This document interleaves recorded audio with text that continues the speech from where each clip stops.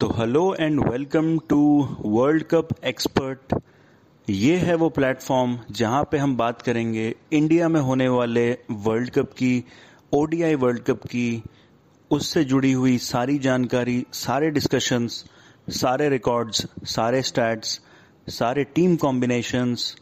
May be हो सकता है कि कुछ प्रेडिक्शंस, कुछ ड्रीम प्रेडिक्शंस भी आपके लिए होंगे।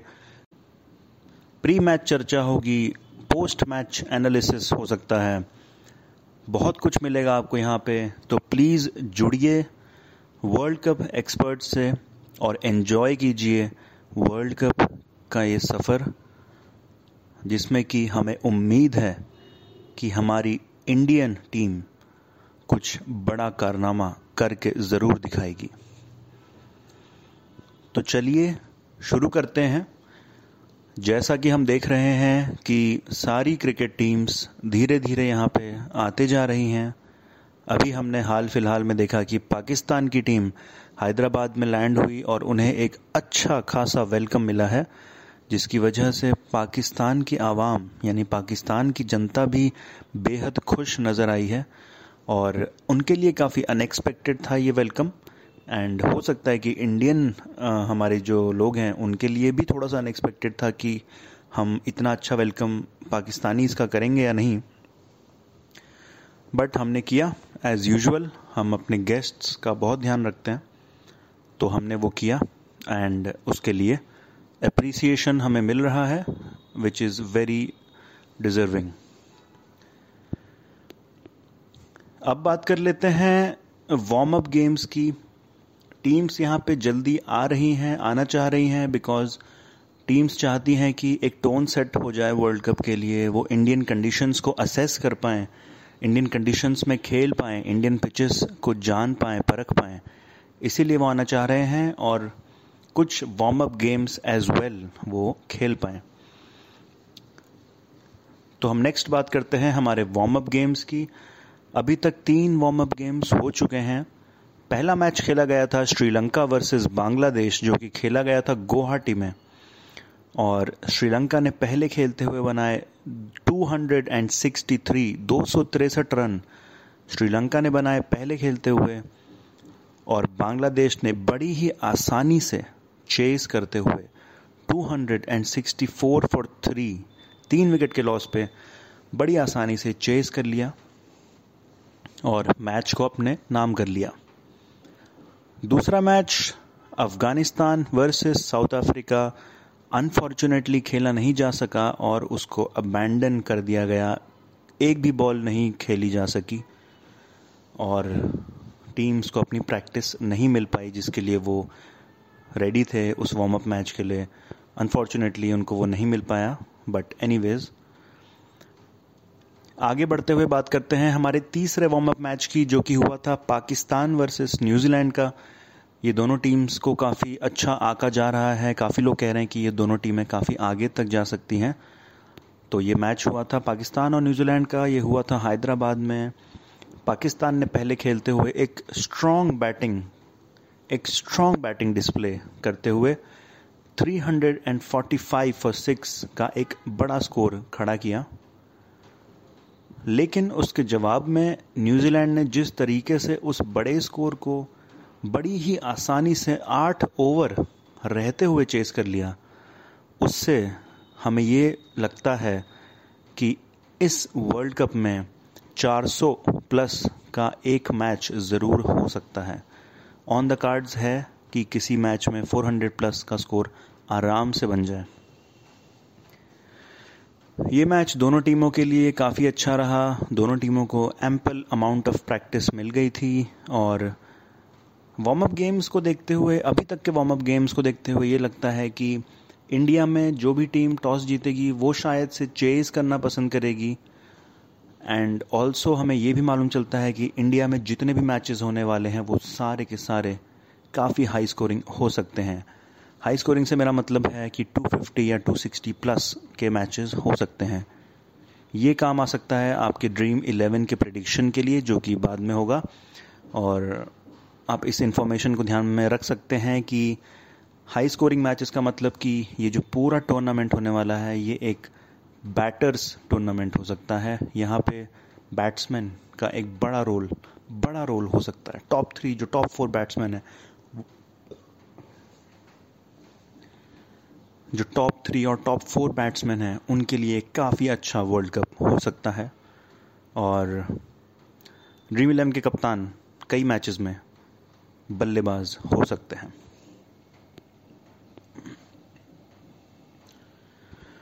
तो अब हम फाइनली बात करते हैं जो हमारा आज के वीडियो का मेन टॉपिक है, जो कि है हमारा इंडियन स्क्वाड।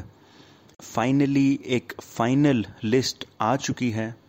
कौन कौन खेलने वाला है, कौन बाहर है, कौन अंदर है। हाल फिलहाल में कल ही एक अपडेट आया है कि अक्षर पटेल बाहर हो चुके हैं वर्ल्ड कप से और उनकी जगह पे आ चुके हैं इंडिया के one of the most experienced spinner Ravichandran Ashwin. ये चाहे इंटरनेशनल मैचेस खेलें या ना खेलें, ये वर्ल्ड कप के आसपास में ज़रूर दिखाई देते हैं और किसी ना किसी तरह अपनी एंट्री कर लेते हैं। तो पहले मैं आपको बता देता हूं कि वो कौन कौन से 15 प्लेयर हैं जिनको लिस्ट में जगह मिली है।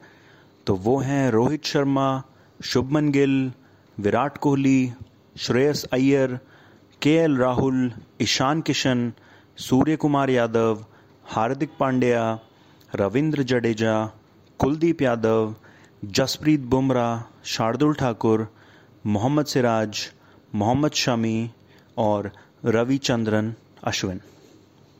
ये हैं वो नाम जो हमारे फाइनल लिस्ट में हैं। और अब हम बात कर लेते हैं कि कौन से पोजीशन पे कौन सा प्लेयर है या फिट बैठेगा।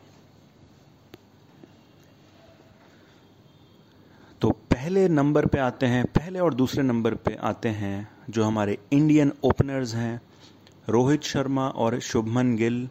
मुझे ऐसा लगता है कि ये दोनों सारे मैचेस खेलेंगे। ये इंडिया के ओपनर्स जो हैं, ये इस वर्ल्ड कप के one of the best opening pairs हैं। चाहे आप ऑन पेपर कह सकते हैं, चाहे आप परफॉर्मेंस बेस पे कह सकते हैं। और मुझे लगता है कि रोहित शर्मा ने जो फॉर्म पकड़ी है वो एकदम करेक्ट टाइम पे पकड़ी है। पिछला वर्ल्ड कप उनका बेहतरीन गया था और उन्होंने 5 शतक भी लगाए थे। साथ ही साथ हम बात कर लेते हैं शुभमन गिल की, जो कि हैं प्रिंस ऑफ इंडियन क्रिकेट, और इनका बल्ला जमकर रन बरसा रहा है इस साल और होपफुली वर्ल्ड कप के 1-2 मैचेस में ही ये बाबर आजम को रिप्लेस कर देंगे नंबर 1 रैंकिंग से। इन दोनों से एक बेहतरीन शुरुआत की उम्मीद करी जा सकती है। हर मैच में नहीं, लेकिन मोस्ट ऑफ द मैचेस में हम ज़रूर उम्मीद कर सकते हैं कि ये हमें एक बहुत ही अच्छी शुरुआत देंगे और एक प्लेटफॉर्म सेट करेंगे आने वाले बैट्समैन के लिए। और नंबर 3 पे आते हैं हमारे इंडियन क्रिकेट के, वर्ल्ड क्रिकेट के लेजेंड किंग कोहली, जिनका काफ़ी बार कंपैरिजन किया जाता है गॉड सचिन तेंदुलकर से। तीसरे नंबर पे किंग कोहली आएंगे और किंग कोहली के बारे में बताने की क्या ही मैं बात करूं आपको। इनके रिकॉर्ड्स, इनके स्टैट्स अपने आप में बोलते हैं, इनका काम बोलता है। इनकी फॉर्म अगर नीचे भी है तो भी वो 50+ एवरेज करते हैं। फॉर्म अगर ऊपर है तो वो क्लोज टू 100 एवरेज भी कर सकते हैं। Super human player, super human batsman, बड़े टूर्नामेंट्स का बैट्समैन है Virat Kohli. He knows how to bat in crunch situations. He knows how to anchor innings. उन्हें इनिंग्स को एंकर करना आता है। उन्हें एक ख़राब सिचुएशन से उभारना आता है अपनी टीम को, और उन्हें लास्ट में एक्सेलरेट करना भी आता है।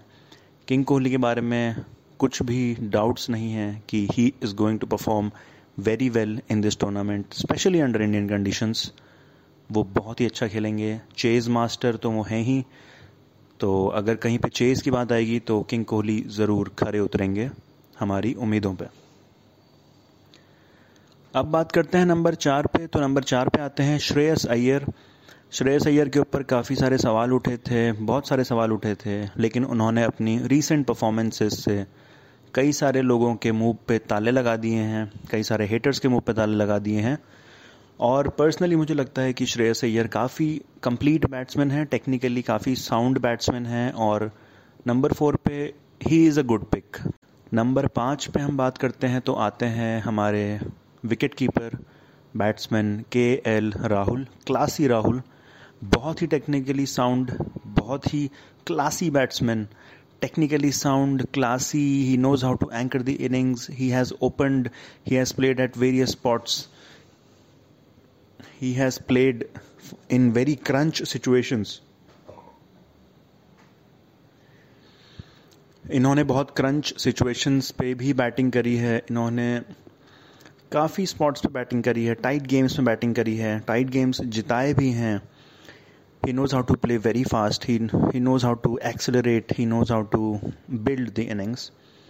And I think number 5 spot के लिए KL Rahul is a perfect pick. और मुझे लगता है ये वर्ल्ड कप के सारे मैचेस खेलेंगे. अब बात करते हैं ईशान किशन और सूर्य कुमार यादव की. तो मुझे लगता है कि Ishan Kishan most of the matches में बाहर ही बैठेंगे. Same goes for Surya Kumar Yadav. अगर कभी हमारे ओपनर्स रोहित और गिल में से कोई भी ऐसा प्लेयर जो कि 100% फिट नहीं फील कर रहा है उस पर्टिकुलर दिन पे, या फिर शायद से हमारा मैच किसी स्मॉल टीम के अगेंस्ट है, तो उस टाइम पे ईशान किशन को ज़रूर मौका दिया जाएगा. आई थिंक कि जो मैनेजमेंट है वो डेफिनेटली किशन को गेम टाइम देगी सो दैट वो अपने फॉर्म में बरकरार रहते हैं. और अगर किसी दिन KL राहुल अनफिट हुए या फिर वो 100% फील नहीं कर रहे हैं तो उस दिन भी ईशान किशन उनकी जगह लेंगे. अब ऐसे में क्वेश्चन उठता है कि सूर्य कुमार यादव को आप कहाँ पे फिट करेंगे. तो मैं आप सबको ये बताना चाहता हूँ कि सूर्य कुमार यादव को इस वर्ल्ड कप में उनके स्टैट्स और उनके रिकॉर्ड्स की वजह से जगह नहीं मिली है. सूर्य कुमार को वर्ल्ड कप में जगह मिली है just because of his pure talent, जो कि है एक एक्स फैक्टर इंडिया के लिए. सूर्य कुमार यादव 100% एक एक्स फैक्टर हैं. एक्स फैक्टर से मेरा मतलब ये है, अगर आप लोगों को मैं बताना चाहूँ, अगर आप नहीं समझते हैं कि एक्स फैक्टर क्या होता है, तो एक्स फैक्टर का मतलब ये नहीं कि सूर्य कुमार यादव बीच में आके 10 ओवर बॉलिंग करके चले जाएंगे. नहीं, ऐसा नहीं है. एक्स फैक्टर का मतलब ये है कि मान लेते हैं अगर एक सिचुएशन आती है, हमारी टीम को आखिरी 5 ओवर में 80 रन चाहिए या 85 रन चाहिए, और उस टाइम पे आपको, अगर सूर्य कुमार यादव उस टाइम पे पिच पे क्रीज पे हैं, तो आपके पास एक 50-50 चांस होता है मैच जीतने का. यह है सूर्य कुमार यादव की प्रेजेंस. जैसे गाड़ियों में रोड प्रेजेंस होती है ना, वैसे ही सूर्य कुमार यादव की एक प्रेजेंस है. उनके रिकॉर्ड्स नहीं बोलते, लेकिन उनकी प्रेजेंस से ही आधा काम हो जाता है, जैसा कि हमने ऑस्ट्रेलिया के अगेंस्ट सीरीज में भी देखा था. तो सूर्य कुमार यादव को काफ़ी कम गेम टाइम मिल सकता है, लेकिन ऑब्वियसली अगेंस्ट वीकर टीम्स उनको टाइम दिया जाएगा, और कभी KL राहुल को बैठाएंगे तो भी उनको टाइम दिया जाएगा.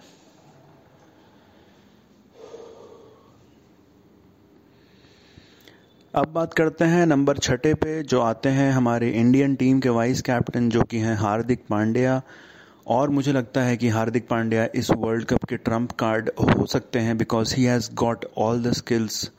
सब कुछ है, सारे चेकलिस्ट पे टिक है हार्दिक पांड्या का. He is an established bowler. उन्हें बैटिंग करनी भी आती है, वो कोई पार्ट टाइमर नहीं है, उन्हें काफ़ी एक्सपीरियंस हो चुका है.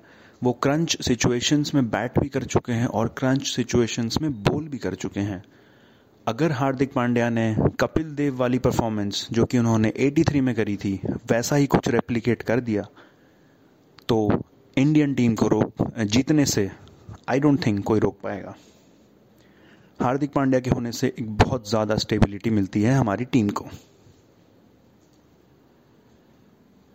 अब बात करते हैं नंबर 7 पे, आते हैं रविंद्र जडेजा. तो भले ही कोई भी कुछ भी कहे, बट मुझे ये लगता है कि रविंद्र जडेजा को कभी भी वो एप्रिसिएशन या वो प्रेज़ नहीं मिला है जिसके वो एक्चुअल में हकदार हैं। रविंद्र जडेजा एक मंझे हुए ऑलराउंडर हैं और सालों से टीम के साथ हैं। ये एक ऐसे प्लेयर हैं जो फील्डिंग में 10 से 12 रन आपको हर मैच में बचा के दे सकते हैं, और ये बॉलिंग में आपके लिए हर मैच में 2 विकेट, 1 विकेट, में भी कभी 3 विकेट, 4 विकेट भी चटका सकते हैं। ऑल्सो ये एक प्रॉपर बैटर हैं, तो ये बहुत अच्छी स्टेबिलिटी देते हैं down the order. Indian pitches पे, टर्निंग ट्रैक्स पे Ravindra Jadeja can be a very very dangerous weapon.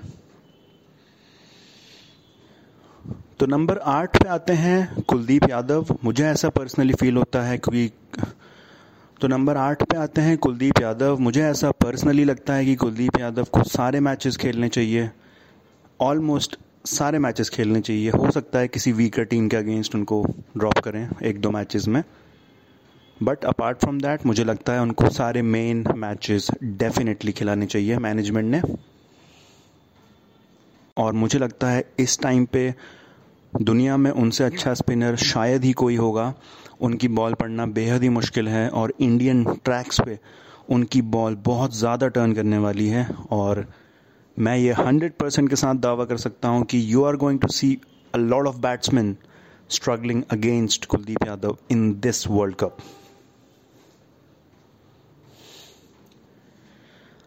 अब बात करते हैं नंबर 9, नंबर 10 और नंबर 11 की, जिसमें आते हैं जसप्रीत बुमराह, मोहम्मद शमी और मोहम्मद सिराज। बुमराह की बात करें तो ये कई सालों से इंडियन बॉलिंग टीम के स्पीयर हेड हैं।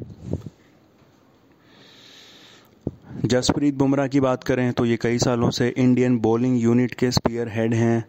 ये 1 विकेट, 2 विकेट आपको हर मैच में निकाल के देते हैं। ऊपर से तो ये हर मैच में 1 विकेट, 2 विकेट, 3 विकेट आपको निकाल के देते हैं।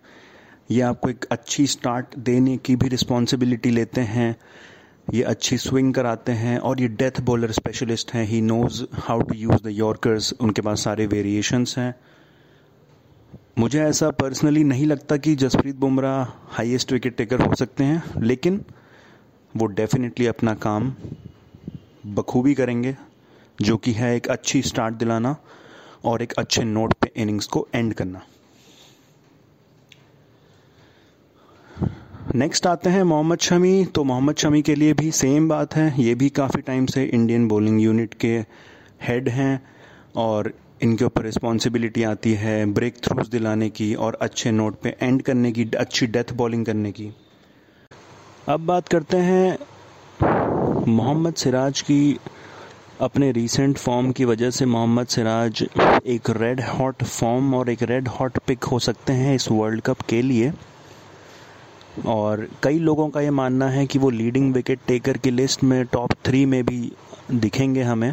आई होप ऐसा हो, बट मैं ये ज़रूर कह सकता हूँ कि मोहम्मद सिराज अपने एटीट्यूड की वजह से हेडलाइंस में रहने वाले हैं और ये इंडिया के लिए काफ़ी विकेट्स लेने वाले हैं इस वर्ल्ड कप में।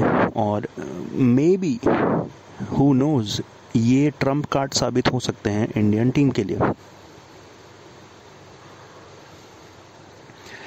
अब बात करते हैं शार्दुल ठाकुर और रविचंद्रन अश्विन की कि हम इन्हें कहाँ पे फिट करेंगे। तो मुझे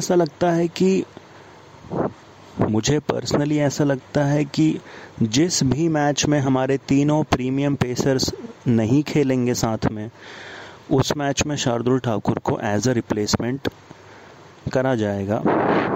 एंड ये होगा मोस्टली अगेंस्ट वीकर टीम्स, जब इंडिया अपनी पोजीशन ऑलरेडी स्ट्रॉन्ग कर चुकी होगी और पॉइंट्स टेबल में ऊपर होगी, तो वीकर टीम्स के अगेंस्ट शार्दुल ठाकुर को मौका दिया जा सकता है। But let me tell you कि शार्दुल ठाकुर बड़े मैचेस में भी खेल सकते हैं। He knows all the tips and tricks. उनको लॉर्ड शार्दुल ऐसे ही नहीं कहा जाता। He can bat, he can bowl, he can get you breakthroughs, he can turn the match situation any minute. But मुझे ऐसा लगता है कि वो most of the time bench पे ही दिखेंगे। अब बात करते हैं रविचंद्रन अश्विन की। तो ये हैं इंडिया के one of the most experienced bowlers और ये वर्ल्ड कप में इन्हें लास्ट मिनट में इंक्लूड किया गया है, बट मुझे नहीं समझ में आ रहा कि हम इन्हें किसके रिप्लेसमेंट की जगह पे देख सकते हैं। अगर हम अपने फाइनल 11 की बात करें, मुझे ऐसा लगता है कि कुलदीप यादव को सारे मैचेस खेलने चाहिए, लेकिन हो सकता है कि मैनेजमेंट किसी सिचुएशन या किसी स्पेसिफिक डे पे, स्पेसिफिक टीम पे, स्पेसिफिक सिचुएशन की वजह से रविचंद्रन अश्विन को खिला सकती है, बिकॉज इंडियन ट्रैक्स पे Ravichandran Ashwin can create havoc as he has done in the past. He is a very intelligent bowler और वो 3-4 विकेट या 2-3 विकेट आपको डेफिनेटली दिला सकते हैं। प्रेशर सिचुएशंस पे अश्विन को प्रेशर लेना आता है। तो लास्ट में समराइज करने के लिए मैं यही कहूँगा कि ऐसा लगता है, ऐसा दिख रहा है मुझे पर्सनली, और मुझे लगता है कि आपको भी यही लगता होगा कि ये जो इंडियन स्क्वाड है ये इस वर्ल्ड कप का one of the most stable balanced squad है। इसमें बहुत सारे अच्छे बैट्समैन, बहुत सारे अच्छे बॉलर्स और अच्छे ऑलराउंडर्स हैं। ये बहुत बैलेंस्ड स्क्वाड है और ये definitely world cup winning squad हो सकता है। कुछ भी हो, बट मैं डेफिनेटली इंडिया को टॉप 4 में तो देख पाता हूँ। 100% आंख बंद करके मैं कह सकता हूँ कि टॉप 4 में I can see the Indian team. Let us hope कि we can win the world cup. तो यही है आज की वीडियो। तो यही थी आज की वीडियो आपके लिए गाइज। होप आप सबको ये पसंद आई होगी। प्लीज़ थोड़ा सा सपोर्ट दीजिए अपने भाई को और हिस्सा बनिए इस अमेजिंग जर्नी का, जो कि है 2023 क्रिकेट वर्ल्ड कप। बहुत सारी बातें करेंगे, बहुत सारी चीज़ों पर डिस्कशन करेंगे, बहुत सारे ड्रीम 11 प्रेडिक्शंस करेंगे। बहुत मज़ा आने वाला है। बहुत इंटरेस्टिंग टूर्नामेंट है। प्लीज़ बने रहिए हमारे साथ और सब्सक्राइब करिए वर्ल्ड कप एक्सपर्ट को। भूलना मत, नोटिफिकेशन बेल दबा देना। जब भी कुछ भी नया आएगा तो आपके पास सीधा पहुंच जाएगा। Thanks a lot guys for listening to me. Thank you so much.